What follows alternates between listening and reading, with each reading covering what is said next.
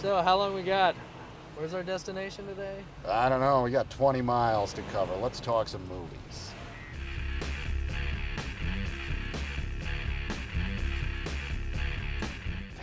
People don't know how to drive. Are we gonna get lunch on this gig? You see anything good recently? Not really. We got a little time, Steve. Let's do a podcast. Sounds good.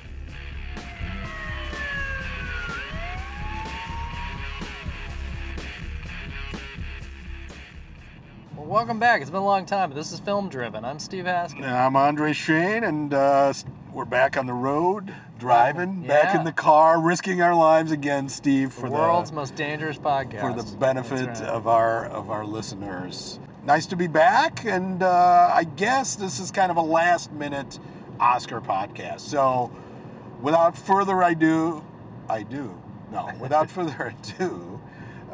we should, I guess, jump right into the amazing world of the Academy Awards 2023. Exciting time. It's Oscars. The Jimmy Kimmel's back hosting. Oh my God. Hopefully nobody's gonna get punched this time. I hope somebody does get punched, and I hope it's Jimmy Kimmel. There's a crisis team. I think they would get intercepted. Jesus Christ. Yeah, that was fun. That was probably the most exciting Oscar moment of all time. I don't think they'll top that. I think in the future, all Oscars should involve some sort of personal combat. Fisticuffs. Yeah. Something where the top two nominees get to duke it out, or swords, something along those lines. Yeah. I think that would raise the ratings, because the ratings of the Oscars have been plummeting for years, right, Steve? And Sure. And with good reason, or not with good reason. I don't know why. I'm not going to get into my theories as to why nobody seems to give a shit. I certainly give a shit less. I don't know about you. The vibe on the Oscar host is that it's one of those things that seems like a good idea, and then everyone who does it seems to hate it. So then, Yeah. once you do it once, like maybe twice, but then after that, the Academy has to come begging for you to do it. Right. Right. Which again, like from the outside, you're like, it doesn't seem like it'd be that bad, but it's just a hard room full of very famous, very self-conscious people. Right. And now these people have a feeling that if they don't like a joke made about them, they could literally assault the host. Yeah. So there's that. I think that feeling has been released, which makes it a little more exciting, because once again, it'd be great if somebody jumped on Jimmy Kimmel. Well, Andre, it's interesting. I'm kind of I'm almost back in my Oscar interest this year. I have a long-standing thing of I quite enjoy the Oscars because I don't take them all that seriously. Sure. Like, I'm certainly not bound by, whatever wins Best Picture, that's it. The other pictures are lesser. I don't believe any of that. Right. But I have a great time with and this year I used the Oscars as like a catalyst for like watching a whole lot of movies. I've seen more of the shorts than I normally have. I've seen some movies I wouldn't normally have seen. And I've had kind of just a fun time using the Oscars as an excuse to like, all right, now I got to watch some movies. Now tonight I'm going to watch E.O., the donkey movie. Nice. Nice. Yeah, I like that. And I agree to some extent. I've seen an unusual amount of Best Picture nominees this year. Yeah. Because so many of them have been on streaming, which certainly makes it easier to watch more films for everybody. So yeah, there's 10 nominees. We'll probably go through most of them, but the first one, I guess the easiest one to talk about is Women Talking, because that movie is not streaming anywhere, and neither of us have seen it. Yes, Steve. These men will not be talking About the women talking, which, I mean, I'm interested in that movie. It has a great-looking trailer. I very much want to see that movie, but it is not playing within 20 miles of my home, and I have not made the time to go see it. I will see it at a later date. Me neither. So best of luck to Women Talking. I don't think it's going to win. That doesn't mean it's not a quality film, but we don't know. We don't know. At this point, it's a mystery to us.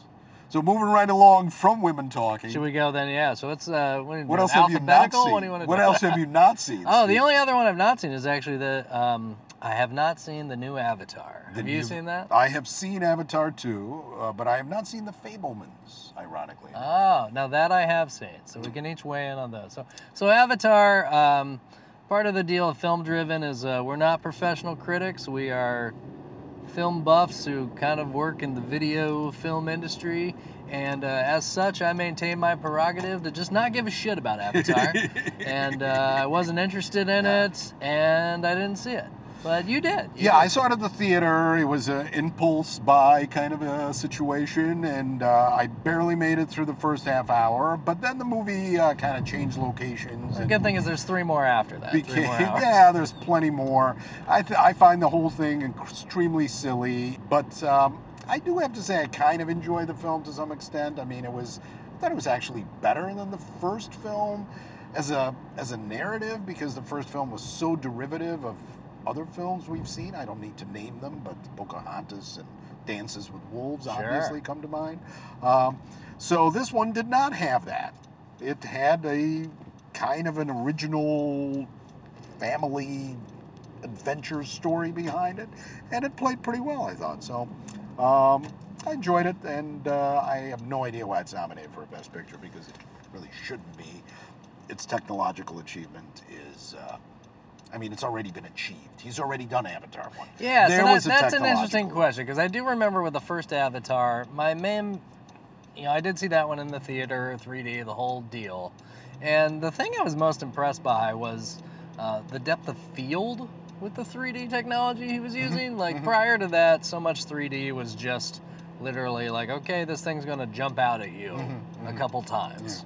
Yeah. And he really created these worlds, and that I felt, when you saw the first Avatar, that if you went in the theater, 3D, the whole deal, it did feel like an experience. Yeah. But it felt the same way that riding a roller coaster is an experience, where you do it and you're kind of thrilled a couple times, but it's not like 3 days later you're sitting around having dinner, reflecting about this roller coaster you were on. Right. And with the first Avatar, it was going for the angle of look, the best picture should be given to the movie that's this is what this year was about. And at the end of the year, I forget when, 2007, whenever it was, everybody was like, we're all talking about Avatar. It's the year of the Avatar. It's the year of Avatar. And this year, nobody's talking that as much. I mean, it was a financially successful movie. Extremely successful. Like tons of people went to see it. Tons of theater revenue was generated. And but nobody's talking about all movies are going to be in 3D now. I don't hear any conversation about it. It's better looking than the first Avatar. The technology is better. Obviously, it's going to be. It's going to be within over a decade of work. It's fine, and we got to stop talking about it, because I'm falling asleep already. But Avatar, it's not going to win. No, I don't think it is. But it may steal the special effects categories. And by steal, I mean that sounds pejorative, doesn't it? It does. Steal. It does. Okay.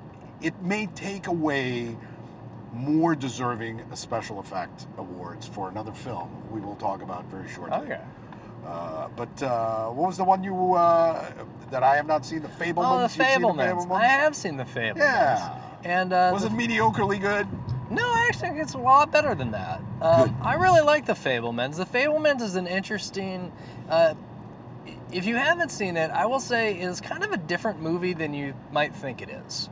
That it was marketed a bit. It is more or less an autobiographical Spielberg movie. That part is true. Okay. The character's name's Sammy, not Steve. Sure. And they're Fabelmans instead of Spielberg. Correct. Okay. But a lot of it is apparently very much from his life.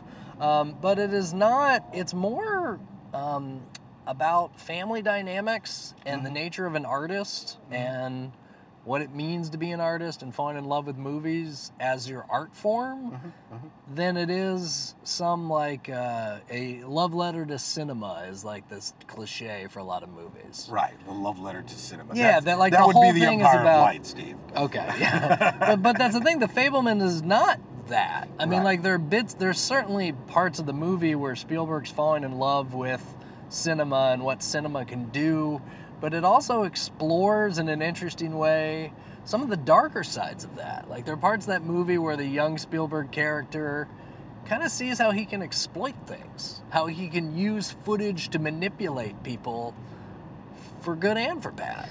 And so it's not a perfect film. There's some flaws in it, but I really think, Andre, you will enjoy that movie, and I think that is, I always say a hallmark of a movie is like, how much do you think about it afterwards?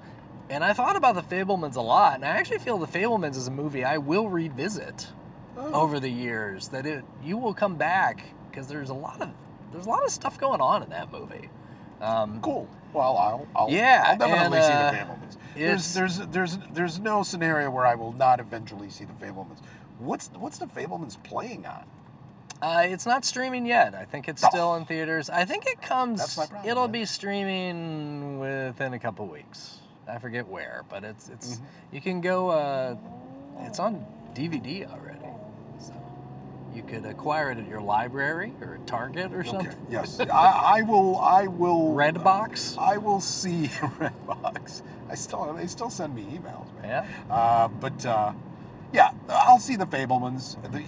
What can I say? I don't know. I haven't seen it. It does strike me as a rather what it seems like kind of a pat move for a aging filmmaker like Spielberg to make a movie that's portrait of a young filmmaker as a young man or whatever. Sure, but it's also like it's kind of a pat move for some people. But Spielberg isn't real autobiographical. He's more of an entertainer. True. And so this is an unusual move for him. It's Michelle Williams is nominated for Best Actress. I don't think she will win, but she's great in. I mean, I'm a gigantic fan of her. I think she's one of the best actors working. I'm delighted to see anything she's in. This is a different role for her. It's a little more manic in places, a little more stylized. If you saw her work on the Fosse Verdon TV show, it's kind of more in that vibe. Got it. So it's there's a archness to it, but it's good. I also I've never been a huge Paul Dano fan. Dano. And he's great in this. Like they tap into some good Dano. He's talented. There's no question about it. It just some actors one connects to, others doesn't. Yeah, and in this role, and that can change. In this role, I really bought him. So The Fabelmans, I think you should check out. I did that. We'll talk. That is not what I think will win Best Picture, but if there's a dark horse candidate, oddly, it's hard to think of Spielberg as the dark horse, but just because he is such a beloved industry figure, like, one of the things about the Oscars, as you and I know, and maybe some of our listeners, maybe not all, part of the deal with the Oscars is there's some shenanigans when it comes to who wins. Like, in terms of campaigning and like, it's not necessarily a purely you can buy the Oscar vote, but you can kind of half, like, Harvey Weinstein he's famous for many things, but he was very famous for applying a lot of heavy-handed pressure when it came to Oscar time. True. That people think that a lot of Miramax's Oscar success, it wasn't just the quality of the movies, it was because Harvey was strong-arming a lot of people into getting the movies out there. And there's an acting nominee in a minute, we'll talk about that. But so Spielberg, like, if Sunday night The Fabelmans wins Best Picture and Spielberg wins Best Director, like, one of the reasons that might have happened is Spielberg, Hollywood industry titan, maybe his people make the rounds and are like, listen, Steven really wants this. He wants to fucking give his him life. Give him an Oscar for give his him life. the Oscar for The Fabelmans. Tar and everything all at once. Those guys will have other chances. He's almost 80. Give him the fucking Best Picture for The Fabelmans. And so it wouldn't shock me. I don't think that's going to happen, but it could. He might also win the Best Director thing because they've been splitting director pictures A lot. for a Yeah, lot lately. exactly. So it's very possible that it may be a situation of that sort. We don't know. We'll see. Only time will tell. So, moving right along, what's our next picture, Steve? Well, we'll go down the list. All Quiet on the Western Front. And so you've seen that? Seen? Yeah, and I mean, first of all, Andre, that movie's fucking loud. So I don't know. It is. It's got maybe mistitled. Good point. Yes, it was ear-shattering, which is ironic. But the movie's, I guess, built on a lot of irony. It's a potent anti-war drama. at a time when maybe we need a little anti-war sentiment.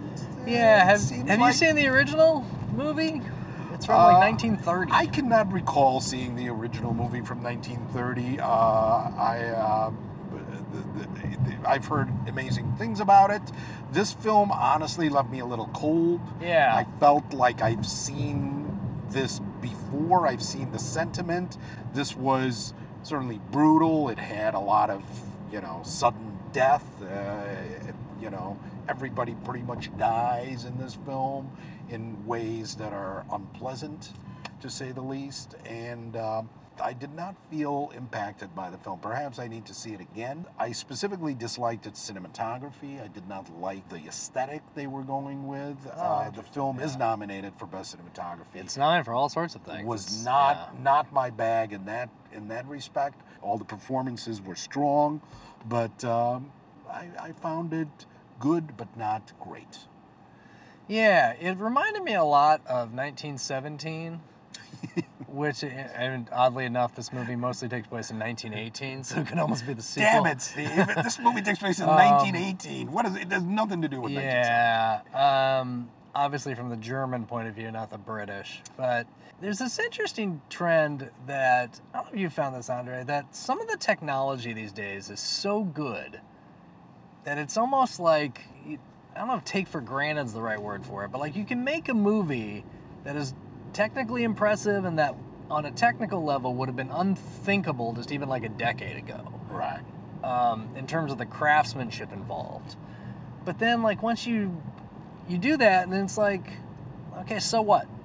Like, what are you... And this movie felt like a lot of effort and exquisitely... I did kind of like some of the cinematography, but just, like a lot of people working at very high-end levels of acting, special effects, all that stuff, to tell us something that we've known a million years. Like, it's... War is hell, Steve. Yeah, and it's worse on the soldiers than Unless it is... it's against Russians. Then Yeah. it's really, And great. then war is hell, and war's not what you think it is if you're a young man.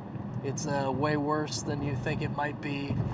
And yeah, so I've read a lot afterwards about that this film, the novel it's based on and the original movie, that both that novel and that movie spent a lot more time talking about almost the dangers of nationalism.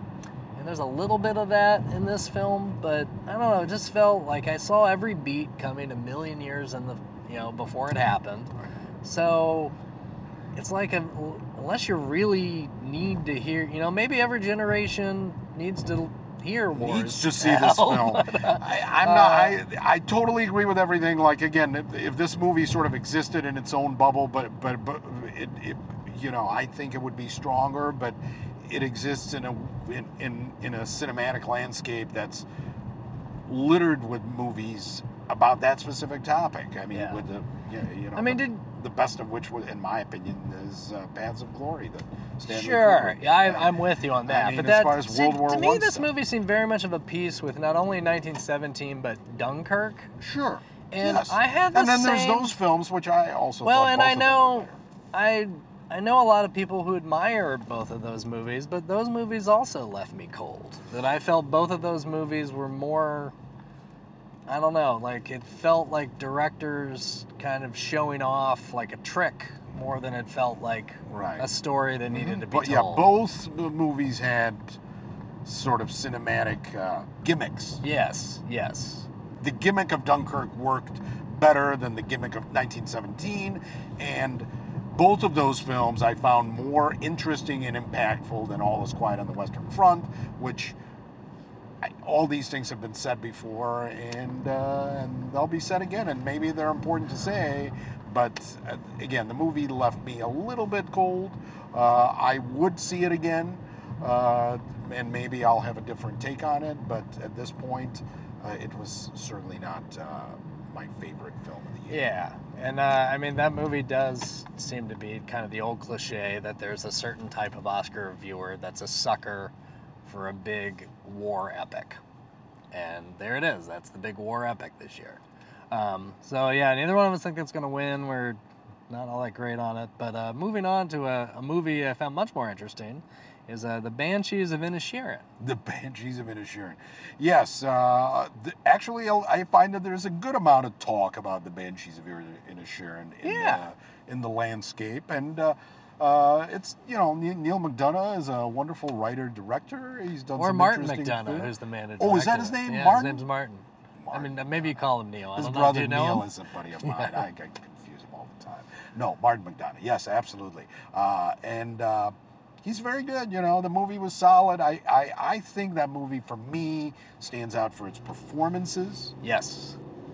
And particularly the performances of Colin Farrell, of course. Sure. What's and his name? Brendan Gleeson? Or are you talking about the kid? I actually feel I've seen Brendan Gleeson do better work than I have in this movie. And I found his character. It's not that he didn't give a great performance, and I know he's also nominated. You just gave a Brendan Gleeson performance? I just feel that Colin Farrell really was amazing. He had the whole body language, and I'm sort of on a Colin Farrell kick lately as an actor. And I think in the last few years he's really, really grown enormously as an actor, and is sort of like in this whole other league right now that he existed in before. And this movie is a prime example. He's got the body language. You buy the character instantly. He's not overacting, but you can read every emotion on his face. It's really good. The movie itself I found a little frustrating. Let's talk about Colin Farrell before we talk about the movie, because I do want to talk about both the things. I'm completely on board with you with Colin Farrell. There was this weird time around Minority Report and a couple other things where it seemed like they were trying to him turn as him a into leading like man, like he was maybe going to be the next Tom Cruise or something. Yes. And he's a very handsome man. He can certainly carry a movie by himself, but he didn't take that path, and I think that was the best thing that ever happened to him. That he kind of pursued almost more of a character actor trajectory. Yeah. And I'm with you now. I am quite enamored with Colin Farrell. I think he's great. Yeah, he's fantastic. And this is, I mean, I don't know. Again, I like him in all sorts of things, but he is fantastic in this movie. Yeah. And there's a chance it's probably between him and Brendan Fraser for Best Actor, and I really hope it's him. Right. But Colin Farrell is. There's 4 great performances in this movie. I mean, there's him, there's Brendan Gleeson, who I'm kind of with you that he's, I don't know how to describe it, because you're not blown away compared to other things he's done, but he's also rock solid in the role. I mean, listen, and those two guys play off each other beautifully. Sure, yeah, absolutely. The relationship actually, it makes sense and stuff like that. But again, to get back to the problematic element of the thing, and then maybe, I don't know. I mean, we should talk about performances again. Sure. Obviously, Carrie Condon, who's nominated as the sister, is nominated. Barry Keoghan, who's nominated. She's fantastic, and Barry Keoghan is also nominated for Best Supporting Actor. I'm not sure if Keegan's role is impactful enough to win. It's possible that he may have some trajectory to win. I don't know if he will, but I hope Carrie Condon wins. She's been around for years doing a lot of TV work. Great. She's just fantastic. She's kind of the soul of the movie. Well, I mean, they're both great. For me, the performances are the key to that film. I was frustrated by the film. I did not necessarily buy the choices made by one of the main characters. Sure. I just didn't fucking buy them. And that means the movie did not sell them to me hard enough. Yeah. It just didn't. And that was the whole thing. And I understand that the movie operated on a sort of a metaphorical level, where that metaphor, I guess, being the Irish Troubles and all that stuff. But I didn't think the metaphor was particularly potent. And once you got deeper into the story, I thought it kind of went to shit. I'm sorry to say that, because I really enjoyed the first 2 acts of the film. At the beginning, it's very funny.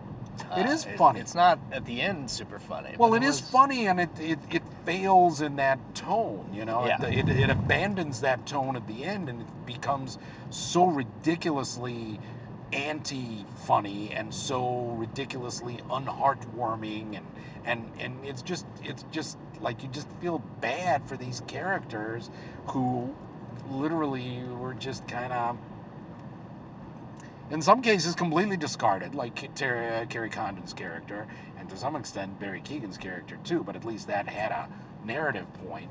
And in other cases, just like forced into doing ridiculous things and making ridiculous choices that I didn't buy, and so that's my issue with the Banshee. Yeah, it's interesting you say that, because the movie did work for me, similar to The Fabelmans in a very different way, that it's got flaws, but I overall really liked it. I actually liked it better than other Martin McDonagh movies I've seen. I can't remember where I read this, but I read a really great point about him, kind of what you're saying about how, and it's that his plots keep getting in the way of what he wants to say, which is that he wants to make these movies about themes about friendship or like tolerance or acceptance, but then he'll have these plots, and then at some point the plot just takes like one ridiculous turn too many, and then you're like, well, I just don't buy it. So it's like if I was making a movie about loneliness and it's set in the world of like construction workers, and then eventually like the construction workers start fighting like an alien,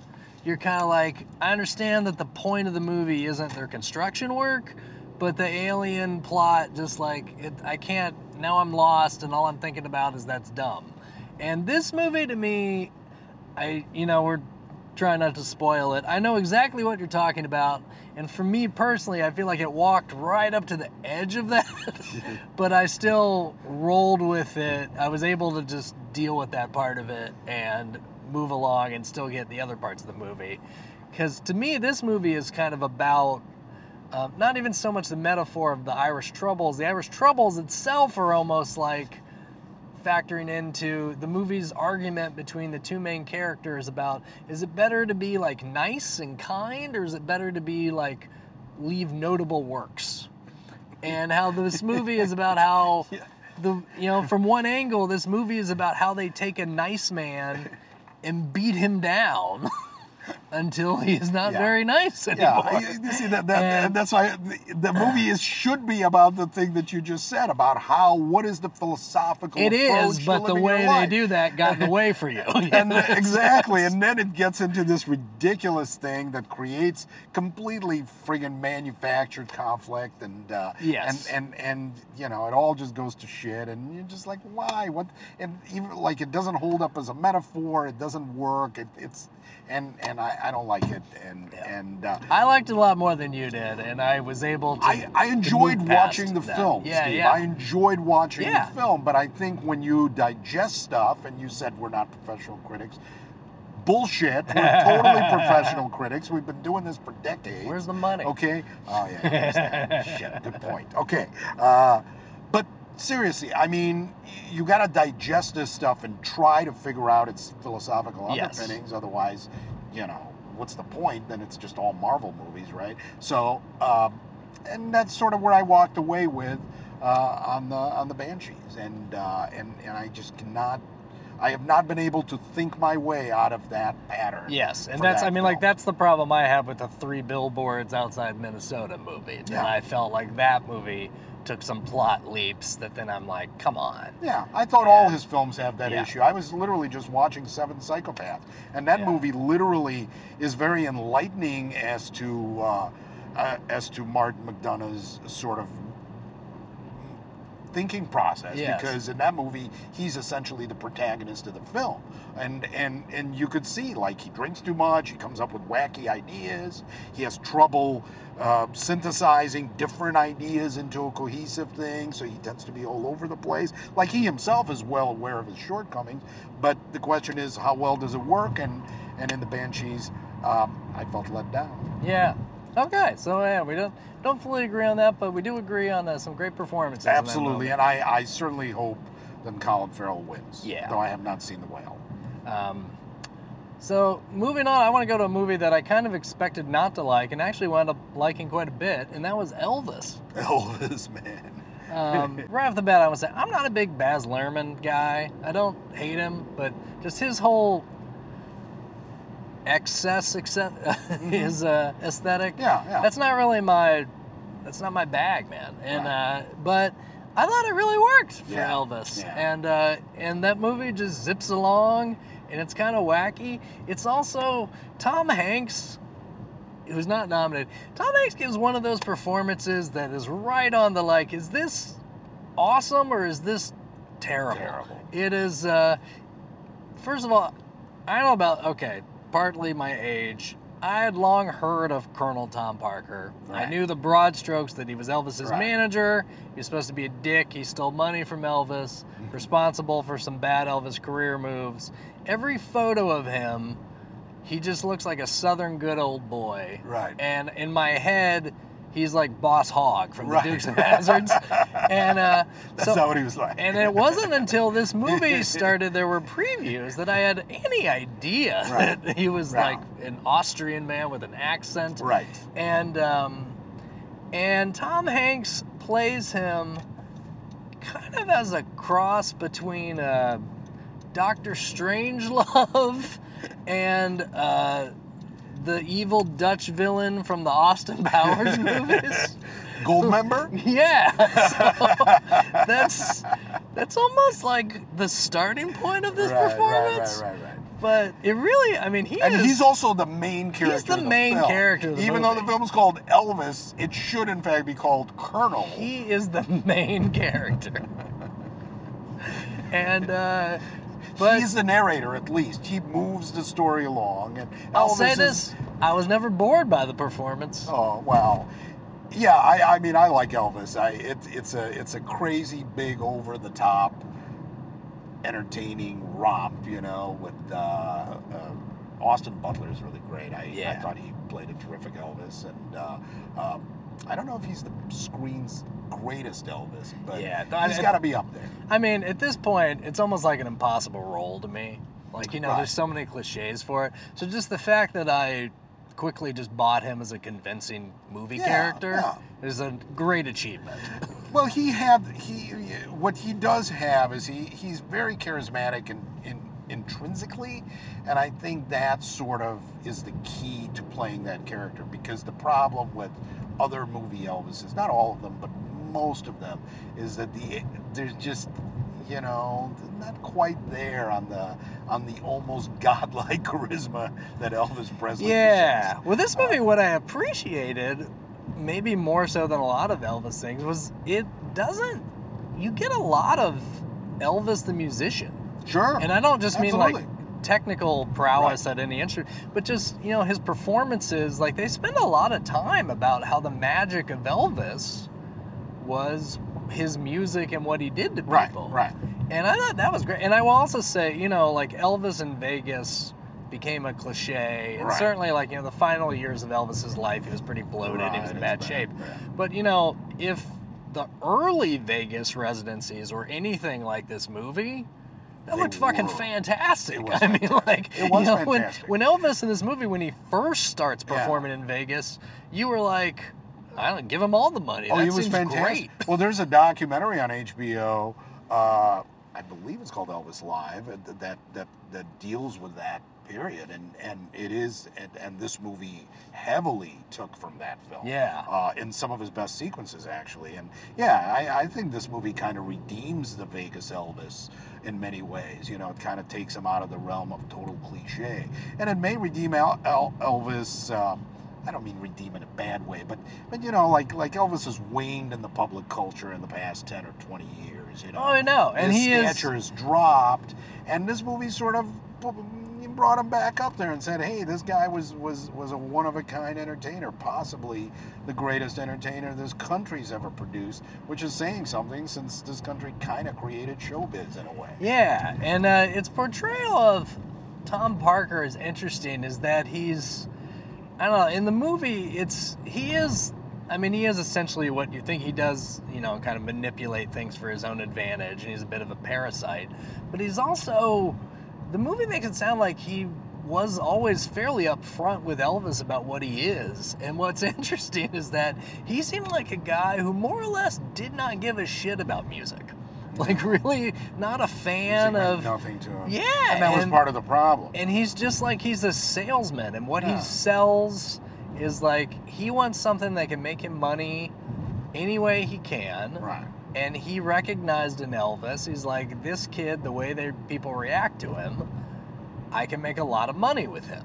Yeah. And it's, it's a weird, you'd like to think there'd be a more pure relationship, that maybe to have a manager who actually would push him in ways to make him more artistically interesting or to challenge himself on that front.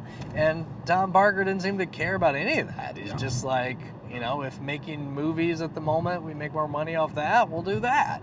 And then if people get tired of that, we'll then go back to music. Like, it didn't seem to bother him one way or the other. He's like, I just want to make money. Yeah, but I thought the film had a rather nuanced attitude towards the Colonel, him being sort of the main character and the narrator, where, you understood him a little bit. Again, they've completely kept the Colonel's background. Like, we have no idea what that guy came from.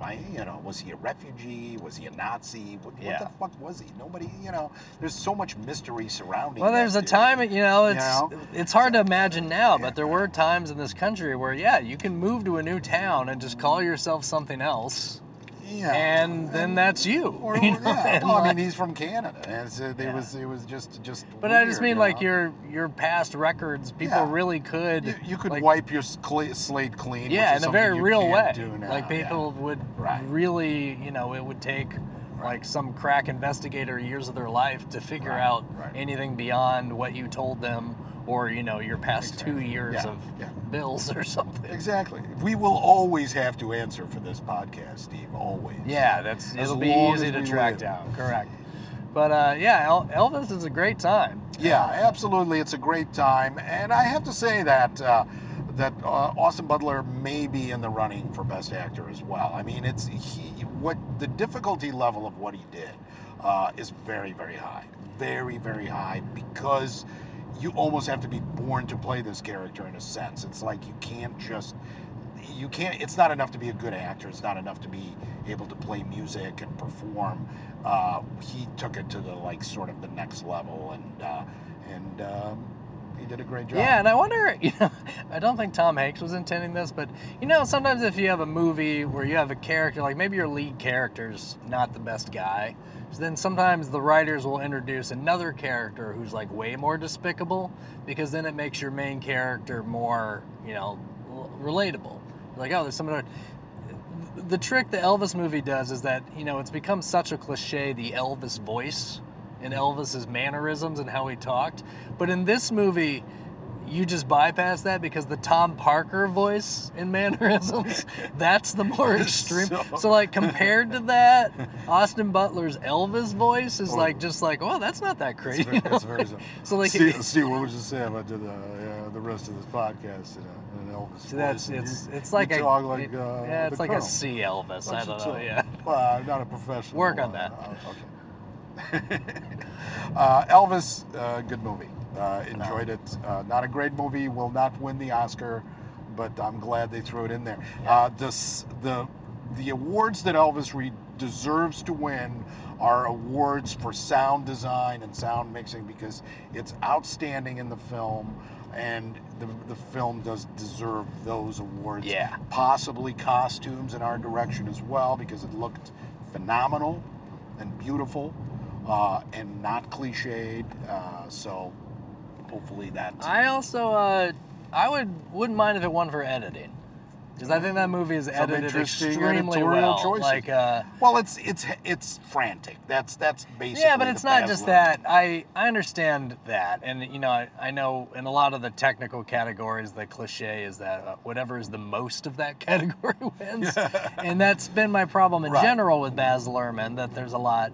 But it's not only the frantic jumping around within, but it's very coherent. Right. Frantic implies that it's like, it's like a Michael Bay action scene where you're like, I don't know what's going on. Right. No, whereas this is it flowed lovely. And when it scene to scene, the transitions are great. Mm-hmm.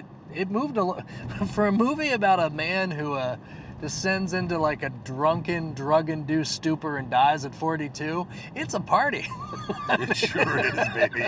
It sure is. Yeah, it's a fun time at the movies without any question, and we need that. And it's Baz Luhrmann succeeded at what he set out to do with Elvis. I mean, it was a home run. Yeah. He could not have tried for anything above what he was able to achieve here. And the movie even had some emotional stuff, like right at the very end. That stuff is strong, you know? Yeah, it's like, great. Like Yeah. that last scene is just really friggin' works, and then it actually cuts to the real Elvis home, and it's not even jarring. It's just sad. Yeah. You know, it's Yeah. it's actually strong. So, thumbs up to Elvis, and I would laugh with delight if Elvis won Best Picture, but it won't. Well, jumping ahead to another crowd pleaser that's not going to win Best Picture, and that is Top Gun Maverick. Top Gun Maverick. What So, can we say about that film, I know Steve? it's so it came out last summer, which feels like a gazillion years ago. You and I don't think have discussed this movie on a pod, but we've certainly discussed it.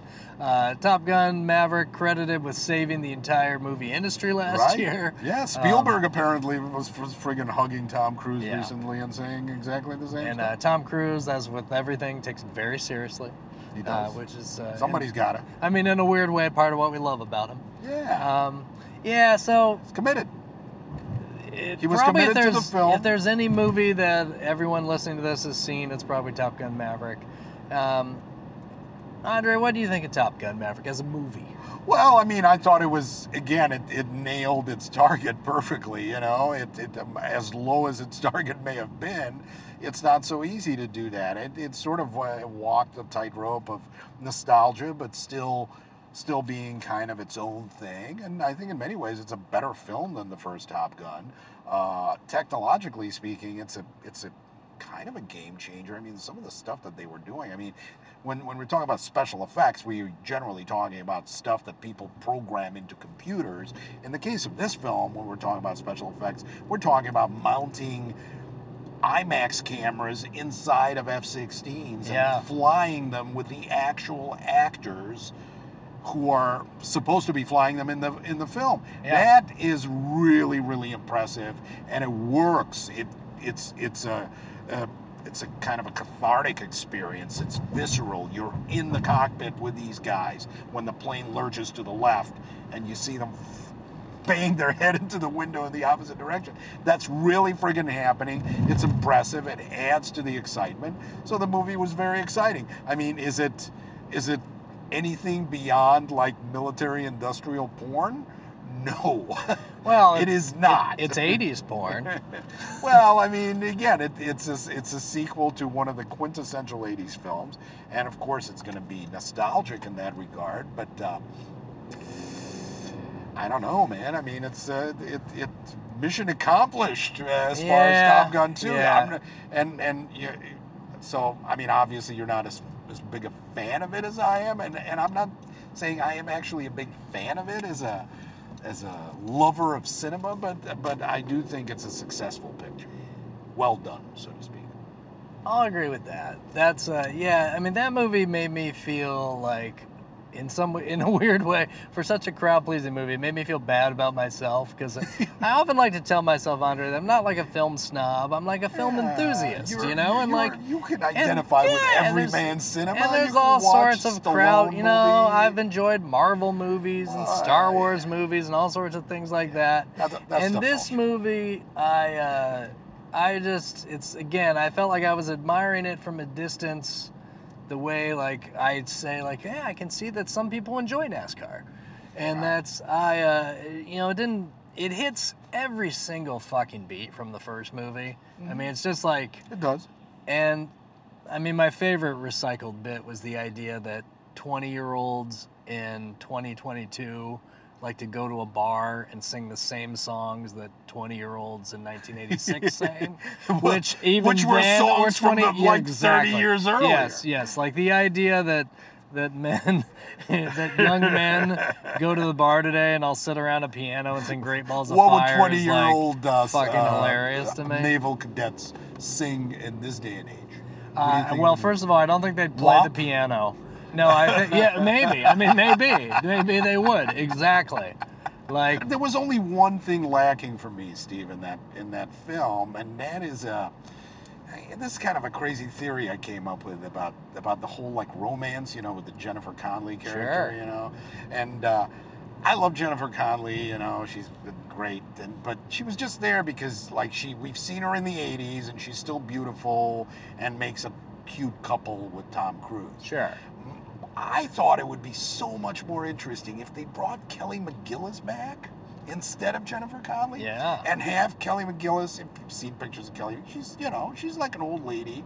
She's Yes. looks her age. She's very much she's kind of a prominent lesbian, and bring her back as that character, pretty much herself, Yeah. with a child from Maverick, and have him work through that. Yeah, it's not as exciting as running around in planes and Great Balls of Fire and a but, hot bartender. They could be doing it in a bar. Yeah. I mean, doing it, of course, I mean discussing. discussing. See, that's why where. See, Tom, there you go. Why Maverick drove that character to abandon Switch all teams. men. Yes. Yeah, to switch teams. That would be a fantastic little element that I think tied all together for the audiences. But I mean, I I could be will. wrong. So again, this is me being a grumpy old man. My favorite parts of Maverick were actually the acknowledgement of time. Sure. That I kind of enjoyed the fact that they didn't just pretend it was like 2 years later. No. Like, yeah, there's a lot, and it's not just one or two. Like, there's a lot of examples. Like, the movie kicks off with basically John Hamm's character like confronting Maverick, like, why the hell are you still around? Like, Yes. like Yes. at your age, either A, you should have like far advanced in your career, Right. Be an or you should admiral be by now. out. Like, Yeah, like no one's this kind of like mid-tier guy after a 25-year military career. Absolutely. I enjoyed that. I enjoyed that when they had the, of course, the requisite beach sports scene, which, that hit but I enjoyed that Tom Cruise takes like a few throws and then like literally He's like, sits down like, yeah, like you Sits kids down do and this. talk. And Right. I kind of, people talk about the scene with Val Kilmer and where they interact and like that scene I actually liked. That I liked that less. What I liked more was that those characters had a text relationship. Like they would text each other, because I found that extremely believable. Like I just kind of enjoyed that. Like they're not in each other's lives all the time, Right. every day.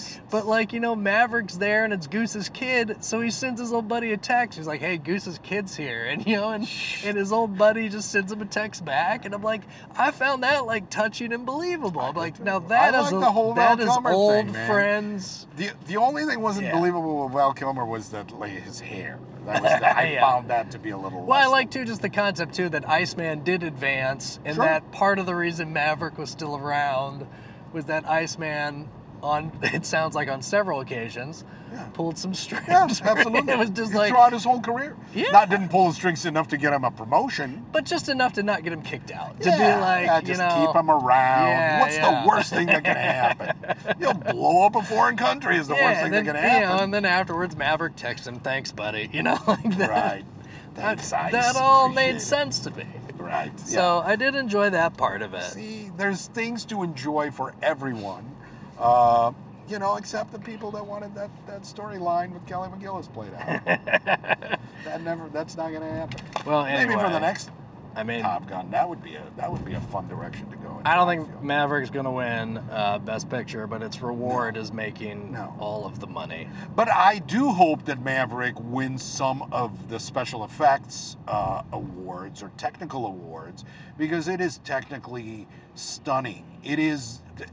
This is what I was saying earlier about Avatar. I do not want Avatar to get all the technical awards just because it's friggin' Avatar, and Top Gun gets completely overlooked for stuff that is in every way as groundbreaking as anything in Avatar 2. And really, I think, just looks spectacular on a giant screen, and also plays well on a smaller screen too. Sure. Well, Top Gun Maverick. But so now we're going to move. We got a couple contenders, and then one, well, let's talk about the non-contender one, I think, but I'm fascinated by a movie that I just saw the most recently of all the movies, and that is Triangle of Sadness. Yes. And, I think you've seen that as well. Yes, I sure have. So Triangle of Sadness won the Palme d'Or, which is essentially the best picture at the Cannes Film Festival. That guy who made it, I think is a Swedish director, Ruben Östlund. He's also up for Best Directing, and then this movie is up for Best Screenplay as well. So there's a lot to talk about Triangle There's of a lot Sadness. to unpack with the Triangle of Sadness, dude. And I would just say that I bet you that a lot of people have not watched the film. It is available on Hulu. It is on Hulu. It's available on Hulu, so I highly recommend you check it out. Ruben Östlund is a fantastic director. His previous films included Force Majeure, which was remade into a terrible Will Ferrell film, but is an excellent film. And his film after Force Majeure is called The Square, which has seen even less than Force Majeure, and that is a fantastic film about the art world. He operates in a world of sort of social satire. He's funny, and I love Triangle of Sadness. It's a weird-ass movie, Steve, but I will say, But I I think this love is it. the weirdest movie that's ever been nominated for Best Picture. it's a wild, It's wild a very claim. bizarre. It takes some crazy tonal shifts. Yes. And one of those tonal shifts is that, for me personally, the first like large scene in the movie, not the very first scene in the movie, but it's like the second or 3rd scene, first kind of extended scene in the movie. Yeah. Well, I mean, there's a title sequence, and then the movie starts. I'm making this too long. My Yeah. gist is that I thought the beginning of this movie was terrible. Like, really, I Yeah. was watching it with my wife just on her couch, No. and she got up and left just because No. she's like, this is boring. I Yeah. hate this. I hate these characters. Yeah. And I stuck around, and I'm glad I did. It had some excruciating scenes, but I don't think it was terrible. It was just conversational, and I think if you took the tone that you have sort of settled into for the rest of the film and just applied it to that first scene, you would find it actually quite hilarious. That'll be because- interesting, yeah, for me to go back and watch it. Well, yeah. it's just the first scene, dude. If you think about it, if you compare it to like the first scene of Tar, it's about half the length of that scene, where Tar sits around talking about. Oh yeah, I don't Schubert mean and that this sequence was like necessarily all that Right. lengthy. I Right. guess what I mean is that before I was like settled into the overall vibe of the movie, in retrospect, like you say, it's almost funny to me that it's like the opposite of inviting you in. Yes. You know, like Well, it's like, what yeah. if we took this scene of these characters you don't know who seem kind of annoying and have them bicker with each Right. other, and you're like, that's kind of a weird way to start your movie. And you know? don't like them. It's No, sort of that's like the thing. they're at the point of their relationship where they are sort of at the point where they've gotten over whatever the initial thing that attracted them to one another, and now are noticing things they actually really hate about one another. Yeah. And that's where the film begins. And the conversations they have are actually interesting conversations about the nature of the modern power dynamic, and Yeah. and it fits in with the rest of the film. But I can see somebody going like, oh, I'm not going to watch this. If you assume the rest of the movie is going to be like that, I wouldn't watch it either. But with that guy, that's never how it's going to be. Yeah, see, I didn't, and now that you mention it, now that I've seen the rest of it, it might be kind of fun to go back. Yeah, if you just rewatch it now that you know those characters and how it plays Yeah. out, it's actually quite a lot of fun. And again, sets up a lot of interesting stuff. Like a little scene. My friend David pointed this out to me. Remember the scene towards the end of the movie where the model guy finds the bottle of perfume? You know, he's like Yeah. sifting through garbage, takes out a bottle of perfume. That's actually the bottle of perfume he was advertising Oh, at that's the funny. beginning of the film. That's nice. So it kind of brings it around to that. But anyway, Triangle of Sadness, social satire, very political, I think very funny, outrageous. Yeah, and not necessarily, not for everybody. and it's not like subtle satire.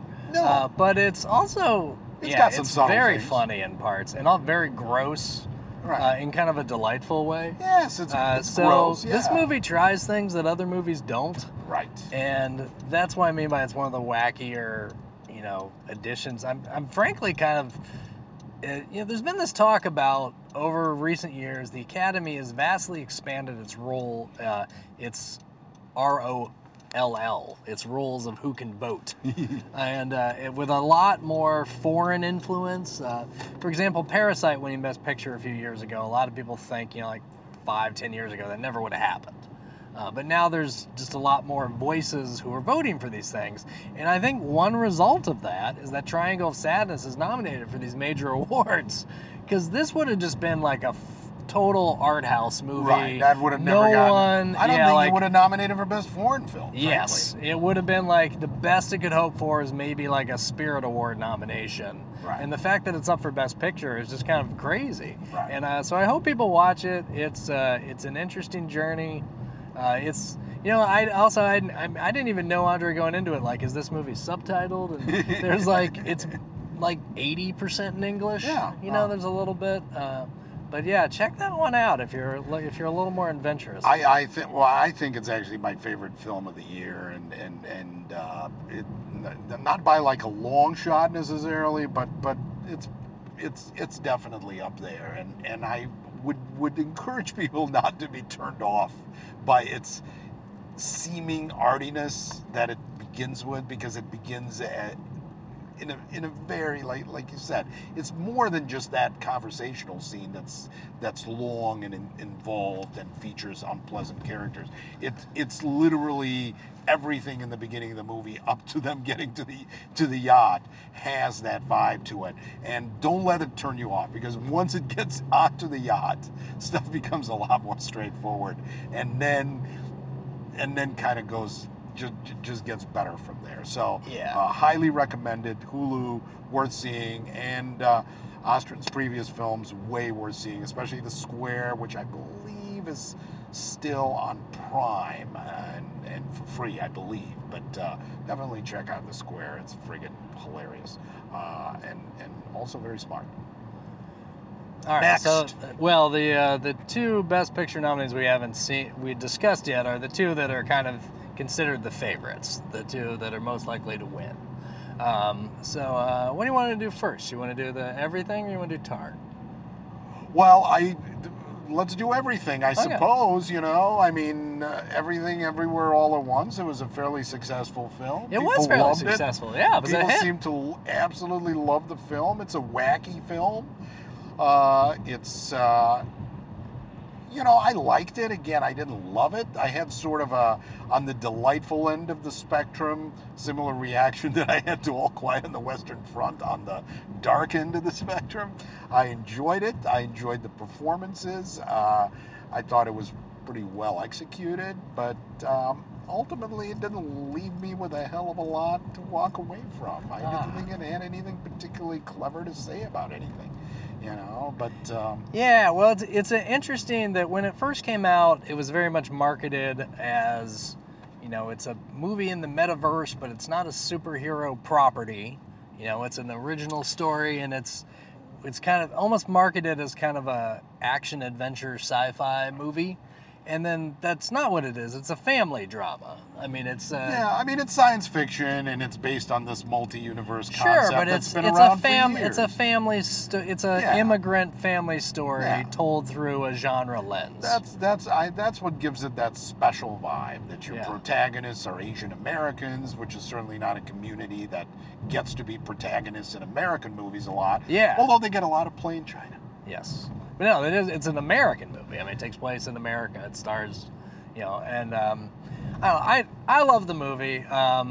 Prior until recently, it was probably my vote for my favorite movie of the year. Again, not perfect. I think, we'll discuss later, but I think it's delightful. It takes some chances, similar to Baz Luhrmann, in a different way, but also like the filmmakers are kind of filmmakers of excess. Yeah. By design, they're just like, they're kind of a more is more style approach to things. But the movie did work for me. It has some fantastic performances, almost all similar to Banshees of Inisherin. Like, all the main characters in that film are nominated. And the big revelation, who I think is heavily expected to win, is for Best Supporting Actor, Ke-Huy Quan. I hope I'm saying that right. Short Round. He's great. He and he is, it's one of those, I don't think that, I know at this point he's got a lot of hype over his performance, but when I saw him in the movie, I actually didn't even know that Short Round was like, he was the guy playing this role. He's now a man in his 50s, but he's great. And you're like... Wait, hang on a second. He's in his 50s? Yeah, I think he's like 52. Jesus. Yeah. And Turn off the podcast.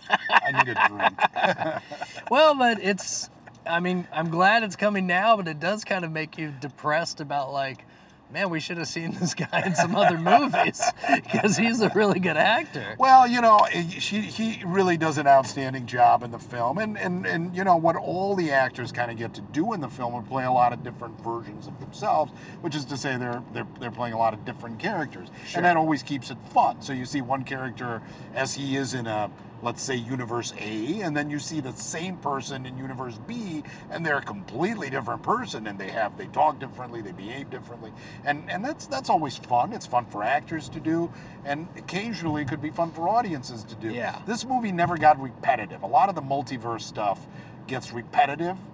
This one avoided that, and it always kept building stuff on top of other stuff and making stuff kind of not get dull because of the intrinsic repetitiveness of the multiverse concept, right? Yeah. So that was good. He was fantastic. Michelle Yeoh is fantastic. Michelle of Yeoh is course. great too, and it's it's between her and Kate Blanchett for Best Actress. It's kind of seems duking like it out. Michelle Yeoh is, as you were saying, how Asian families certainly get a lot of play in China. There's a segment of And the Korea. world And where Japan. Michelle Yeoh is like their Harrison Ford or something.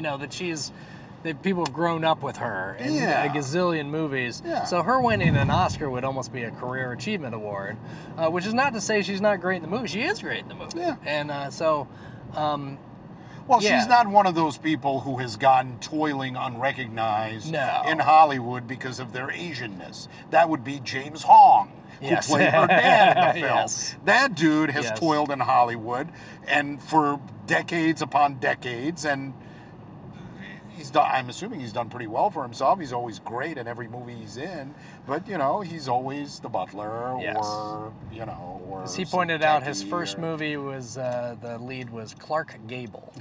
That's how long Yes. he's been around. That's how long he's been around, absolutely. And God bless him. I love James Hong, and I think it would have been cool if he got a Best Supporting Actor nomination too, just for fun, not win, just to get it, because Sure. just getting nominated, Yeah. frankly, is enough in many ways, and more than enough in some cases. So all that is good. I don't know if I would give it to Michelle Yeoh over Kate over Blanchett. Kate Yeah, we'll Blanchett. talk about Tar here in a There's minute. no way. I Yeah, would never give it's- it to her. I'm sorry. Let me ask you another nomination from the film.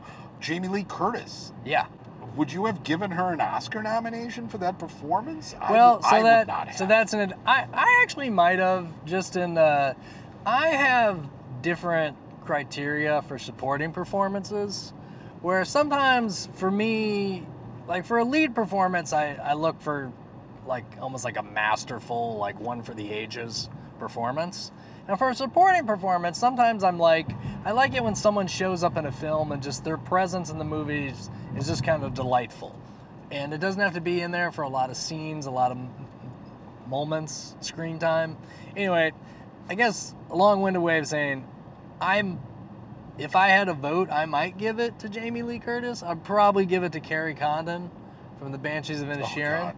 But It'd be weird if I don't Jamie have Lee any. wins. I don't have any problem with her winning. Yeah. Because I thought she was, again, not only just delightful in general, but I really enjoyed her in this movie, and she got to play a lot of different things too. And I thought her energy in that movie was a nice offset to some of the other characters. Yeah. I mean, if we talk about that, just the best supporting actors, the person heavily favored to win is Angela Bassett for Wakanda Forever. Oh, don't and get that me is the started. one I mean, that blows my mind. I mean, you and I know, are both fans of Angela I'm a Bassett fan in of general. Angela Bassett. Absolutely. And as an actress, when- I don't know her personally, but When I heard that she was even nominated for that role, She's I was terrible. stunned. she's terrible. Well, and it's such a nothing, Terrible I feel like it's a thing It's you not could even a good performance. She was better in that performance than the other Black Panther movie. I mean, for someone of Angela Bassett's skills, I feel like I could have woken her from a dead sleep and she could have given that performance. Of Like course, she there was could just nothing fucking to roll it. out It of was bed and all like. awful. And don't even get me started on that film, dude. Yeah. It's horrible. It's a terrible piece of shit. It is not a good movie. And the people, the younger people that are accepting of garbage like this just because it's under a Marvel heading and are honestly believe that they're watching cinema are fucking crazy and need to be slapped out of their delusion, because this is garbage that they're watching, and it's lowering their ability to discern quality between movies, and it's just sad to me. Well, now we're old men yelling at I don't the care. moon. I don't care, man. That movie was aggressively bad, and everything in it was bad, and all their choices were bad, and their special effects, which got nominated for the best fucking special effects of the year, were bad. So it's just annoying. But the nice thing, at least, is it wasn't nominated for Best Picture. At least they had the decency not to try to feed us that fucking shit sandwich. And I'll thank the Academy for that. Well, diatribe over, Steve. Let's move on. Well, to so we got one more Best Picture nominee to discuss, and that, of course, is Tar. Tar is, in some ways, the most old school of all these movie nominees, in that Tar is, I don't know, like, Tar is a slow-moving adult film. Yes. Tar, we talked about how Triangle of Sadness is a satire, but, not a kind of a blunt one. True. Tar is a much more subtle satire. Much more subtle. Like, there's a way you can watch Tar, and depending on, like, what you pick up on in your mood, it's actually quite funny in places. Oh, it's certainly funny. It is certainly funny. But it's not as funny as Triangle of Sadness. Triangle of Sadness is a lot funnier. Yeah, no. But Tar is more a sly chuckles. I think Tar has like kind of more to say than Triangle of Sadness. Like overall. Like I'm not saying Triangle of Sadness does not have stuff to say. It's just Tar seems to be the movie for our time, because Tar is a movie about cancel culture and power dynamics and that kind of stuff, and it's very timely. It's also a movie that features long fucking monologues about, like, Schubert and Handel, and who the fuck wants to watch that, Steve? I don't get it. Well, it's interesting. I guess I am. Well, I am too, apparently. How was it so engaging? Well, part of it is, and we were kind of dancing around this with the Michelle Yeoh discussion. So I've always liked Cate Blanchett. I've been a big fan of Cate Blanchett. I've seen her do all sorts of different things. She's a brilliant actor. This performance, to me, is like a Raging Bull level. It's like, super Blanchett. I can't take my eyes off her for a second in this film. She's engaging She and is interesting, intelligent, unbelievable, powerful, completely convincing in that role. Yeah, so we've been around the world of conductors, Steve. I must say, I have to say, people don't know this about us, but we have touched upon the world of classical music much more than many other people do. And I thought all that stuff seemed extremely authentic. Oh, yes. Yeah, and I love the idea of these people who, they occupy this, in the global sense, it's this weird little niche world, but within that world, they think they are, the Brad Pitts of the world. Like, within they that expect world, they everyone, are Brad Pitts. and they want everyone to cater to them. Right. So the movie does a good job of skewering this, and then it's also one of the more interesting movies about, like, sexual dynamics, but then has interesting things to say about that. Yeah. And about power dynamics and taking advantage, and, like, older people taking advantage of young people, but it's not all just, like, the obvious beats of that. And I don't know, it's one of those movies that I just was mesmerized by. I just quickly, you're watching it, and again, if you describe, like, well, what were you watching? Like, well, it starts off with her doing this long on-stage interview. It starts off with a 20-minute, with almost like watching a television program, if that television program had a guest star of Lydia Tarr talking about classical music in the world of conducting. And that's how the movie starts, and it doesn't let up. It doesn't give you a snippet of that, it gives you the whole thing, and then you get into, like, and what is she actually like in an academic setting? Oh, what is she actually like to work for? Or what is she actually like as a spouse? And so many just, like, subtle bits, like, there's the assistant with the clicking pen. And, there's a scene where Tar goes into his office, and when he's not looking, she just quietly takes the pen away. She goes home at one point, and there's someone who knows her from her old Pennsylvania town, and he's like, "Oh, how's it going?" I thought that was her brother. I thought, anyways, somebody walks in and goes, "How's it going, Lydia?" Or how's it going, Linda? Yeah. Oh, I'm sorry, Lydia. And it's nice, but so it sounds like you're less torn than I am, but when it comes to the Best Actress race, it's really interesting to me because, and this is like a fun argument to have, that if Michelle Yeoh wins, it's hard for me to say like I'd be mad because I love Michelle Yeoh. I've loved her in other things. I think she's good in this movie. It's hard for me to be like I'm pissed off that Michelle Yeoh got an Oscar. But if she does win, then that means for now until eternity, we'll look back and be like, Cate Blanchett really didn't fucking win for Tar? Like, are you kidding me? And it happened. I mean, it happens all the time. I remember you and I discussed for the movie The Master and Joaquin Phoenix, and like, I thought Joaquin Phoenix was doing some sort of crazy next level shit. Sure. And he did not win an Oscar for that. Happens all the time. And I think possible. Tar, the movie itself may be a turnoff to people. Maybe it's too subtle for everybody. Who knows what's going on with the Academy now?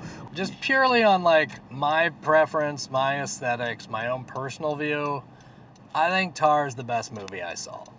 Okay. So if I had a vote, I would vote for that maybe. Mm-hmm. I think Everything Everywhere at Once is going to win Best Picture. That's your prediction. And I have flip a coin about the actress, but I will say Cate Blanchett gives one of the like better performances I've seen. That's one of the best performances I've seen of like the past 5 years, not just this year. It's a fantastic performance. Absolutely fantastic. I absolutely love her, I mean, I don't love her like generally. I think her performance is stellar, and so we completely agree on this point, Steve. Yeah. We completely agree. So my prediction for Best Picture of the Year, Avatar 2. No, just kidding. It's not Avatar 2. That should not have even been nominated now that we're actually talking about it. Well, there's 10 choices now. I know, so. That's one too many, I think, in that case. But listen, I will definitely be happy to see Tar win. I will definitely be happy to see Triangle of Sadness win. And I'll be okay with Everything Everywhere All at Once winning as well. I think everything else is really, not quite up to Tar, shall we say. I agree with all that. I also, which I know you can't really comment on, I will find it weird, kind of. I can see there's a world where The Fabelmans wins, and we do not live in that universe. Well, it wouldn't be my pick. I would be surprised, not shocked, is the best way I can put that. And also, with the long running, all I can say is I like The Fabelmans, and there are some years where the movie that wins Best Picture is a movie I don't even like. Right. So it sounds like we're in good hands, that the odds are that the movie that wins will be at least a movie that I enjoy, which is about all I can hope for. Absolutely. Not a bad year overall for the awards, but let's go through some of the other awards. Like, anything else struck you this year? Like, we talked a little about documentary films. The only one I've seen is Fire of Love. Fire of Love. I really enjoyed. I really enjoyed that too. You can watch that on both Hulu and Disney. Yeah. It's a documentary about these volcanologists. Which is fun. French volcanologists from... Doesn't mean Spock, that means volcanoes. Right. Good point. It's a really cool film, some cool footage. It's one of those things that was like assembled later on in time. It actually was assembled fairly recently, and it was done from their original 16mm footage. So the movie looks very good. It's a very interesting study and kind of deep dive, as it were, into the world of volcanoes and volcanology. Yeah. And both characters are charming and delightful, and you kind of stick with them, and it's kind of touching. It's a good documentary. It kind of reminded me of Grizzly Man a little bit. It is a little bit like Grizzly Man. They do without the snarky commentary, of course. Yeah. Well, both of those movies have the advantage of that the subjects were kind of filmmakers in their own right. Right. So that they left behind not only a lot of footage, but like good footage. Right. Like Very good footage. Always one of my enduring memories of Grizzly Man is that like kind of the shock that this guy was actually like. He's a pretty good filmmaker. Yeah, sure. Like his like just his framing and like his. And these guys had exactly the same thing going, and they even used better equipment, so it's on film and it looks great. So that was good. What else jumped out at you? Well, I've seen some of the shorts, and one I really kind of enjoyed, which you can watch on Hulu, is this animated short, and it's for adults, not for kids. Animated film. It's called My Year of Dicks, Year of it's about a 15-year-old girl who decides she wants to lose her virginity, and her adventures in trying to make that happen with a series of candidates. It's told from the point of view of it's a very autobiographical film. Seems like it was written by a woman who recruited somebody else to help her animate it. It's got an interesting animation style, a little bit similar to some of the Richard Linklater bits, like in Walking Life. So much so that some of the way I almost wondered if there were real humans that were doing some of the movements, like initially, if they animated over that, because it's a very real, like a rotoscoping. A little bit, but I don't think they did actually. So it's an interesting. Yeah, I think rotoscoping is very viable. And yeah, but so really well. that is one I think you should check out again. It's not a children's film. I mean, your teenager could watch it. It's one of those things. I don't know about you, as someone who's now the parent of a teenager, that they're movies that's like I wouldn't have a problem with my teenager watching it, but probably neither one of us wants to be in the same in the room at the same time watching it together. Yeah. Yes, we'd probably both be a little like but that one I quite enjoyed. Those are the ones I've seen. A couple other ones. I mean, I did see. What about the peripheral things that like the other awards? Like you mentioned like the best director might go to Steven Spielberg, but do you think Todd Field has that? I actually don't. I actually think the Daniels, the two guys who directed Everything Everyone Wants, I think they're going to win that and Best Picture. And wow, you're really predicting a sweep of that. It has won every major industry award so far, and it's kind of those aren't always. I mean, it's like usually there are movies that win some of them or most of them, and then you don't know. But when a movie wins all of them, like it's kind of like, well, like it's winning the SAG award and the Producers Guild award and all these other then it's kind of like that's probably going to win. Yeah. So yeah, and similar to I won't be mad about it. Todd Field would maybe be who I would vote for. And I've actually not really been a huge fan of his previous films. I found they were almost the Martin McDonagh experience, where like I would believe them up to a point, and then there'd come a point where I didn't believe them, and then I would lose the vibe of it. But this one, I flowed with the whole thing, and it has such a unique tone, and I mean, if there's a flaw with it, it's like, does that movie work with a different actress? I mean, maybe not. Yeah, I don't think Todd Field's going to win, and I think you're right. The Daniels may win. If they split the vote, I would say Spielberg wins. Right. I'd like to see Ruben Östlund win, but that's not going to happen. No way. That shit just ain't. You're more likely to go sliding along a yacht full of vomit and shit before that happens. Maybe not his year, but I feel like in the near future, he's got a serious Hollywood satire in his bag of tricks that he's definitely not going to win for. Speaking of Hollywood satires, there's one of the films that's been up for a few technical awards is Babylon. Yeah. And I've seen Babylon, Steve, and I have not. It's amazing that it has any Oscar nominations, but it is a sumptuous and very expensive and very ambitious take on the Hollywood of the 1920s and 30s, and it is a complete shit show, Steve. It's a glorious disaster, but it sure is fun to watch. So Yeah. since I mean, is it's on Paramount Plus, I highly recommend it. It's good post-Oscar watching because it is so ridiculous. But Damien it's a Chazelle, I shit show. mean, he did it. He did the thing where, he's a previously Oscar-lauded filmmaker. He made a movie glorifying old Hollywood.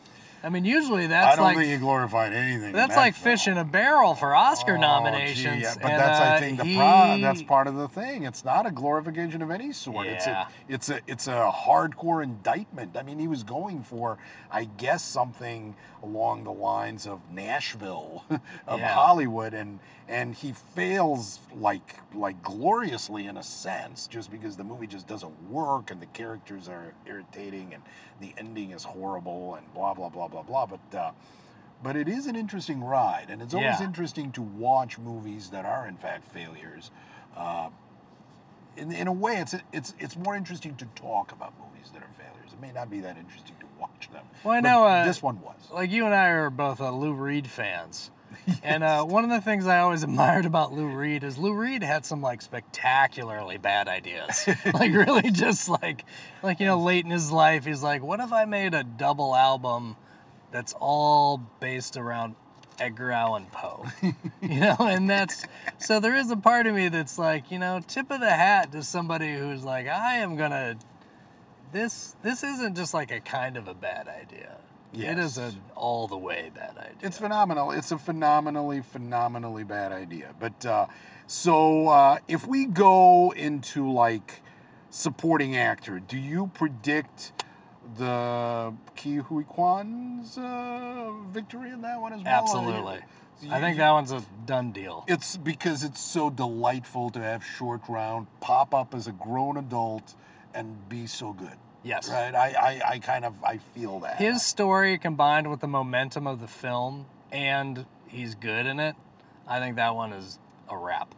Do you think Judd Hirsch could be a come-from-behind contender because No. people seem to love him in the He is. films? I mean, he's memorable. He's lovable. I will say too, in the world of Oscars, there's a long history of a elderly person getting their first nomination in a long time, and everyone thinks how delightful it is, and wouldn't it be nice when we give this elderly person their Oscar? And then what happens is they don't win. So, Yeah. no, I don't think he's going to win, especially because there are. I don't know about among actors. I know among some critics, there are some people who, that in a weird way is a divisive performance, that some people find him too much. I know you haven't seen it. He's great. I love him. He's in that movie for less than 10 minutes. We may have overlooked the best feature animated film. What are our nominees here? We got Guillermo del Toro's Pinocchio. That's going to win. I haven't even seen it, and I'll tell you that's going to win. I heard great things about Marcel the Shell with shoes on. I Yeah, I haven't have seen too. it yet. We got Turning Red, which I've never even heard of. That was Puss in Boots, The Turning Last Red was Watch. a Disney movie this summer. It's a little bit of a menstruation metaphor, but with giant red pandas. Turning Red is actually, it's pretty good. It's Animated also, panda kids movie. like it. It's Yes. not going to win. Okay. I don't know. It'd be weird if it won. I think Guillermo del Toro has it. Guillermo del Toro is going to win because he has the Oscar pedigree. The Have you movie's seen well Pinocchio? reviewed. I haven't yet. Yeah, And I've it's, seen the film. It's also extremely and they're also ambitious. they're marketing the shit out of that. Like Yeah. he wants it. Well, the animation on that film is so singular. It's so absolutely unique. I've never seen anything like that. I think the movie bites off way more than it needs to in terms of its story. But having said that, it is engaging. The voice acting is fantastic. The music's cool. But visually, it's the uniqueness of its visual vision. Yeah. Is I think going to win it. I mean, Guillermo del Toro. We talked a little bit about this when what's the underwater movie that won Best Picture? Shape of Water. The Shape of Water. When that came out, Which Del now Toro- is fashionable for everybody to loathe it. I feel like I'm constantly hearing people talking on and on about that how movie's shitty Shape of fine. Water It's is. simple. It's also like, I heard a funny counter argument to be like, listen, if you think the movie where the woman fucks the fish man is too cliche for you, yeah. But Del Toro as a filmmaker's, the thing to me is, like, I like him. I never love him. I always wish I liked him better. In that regard, he's almost like the Tim Burton of the 21st century. That, like, he's got a visual aesthetic, which is interesting, but you always just, I don't know, I've just never fallen in love with any of his movies. And, but he wants it, and I think he's going to win that thing. I will put a little special shout out just as a parent of a young child who goes to see a lot of these movies. Puss in Boots: The Last Wish is way better than you think it might be. That's what everybody says. I had a delightful time at the movies. That kind of has a animation style where a lot of times it looks painterly in a good way. But as a kids movie, you know, I'm not saying some sort of masterpiece. I'm just saying it's pretty solid. Yeah. And if you watch that with your kid, you will have fun. Yeah, I like that character, and I've liked them in the previous Shrek spin-off thing, so I could see that being a lot of fun. But I don't see it winning, so I think you're right. It's going to be Del Toro all the way, unless there's a serious backlash against The Shape of Water. That's the only thing that could sink him, and I don't know. Yeah, I think the backlash are from more, not from. It's not a majority of voters. I got you. No, I think he's in safe territory with that Pinocchio. Well, I mean, that's pretty much all I got, buddy. Yeah, we should. It's been a while. It's a long one, but hopefully this gives you a little something to talk about as you're getting ready for the big night. Absolutely.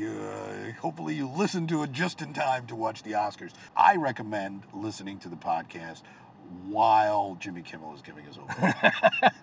That's my suggestion. Wow, I didn't know there's such anti-Jimmy Kimmel position. Wow. I just hate him as an entertainer. He's probably a wonderful human being. That's all I got, buddy.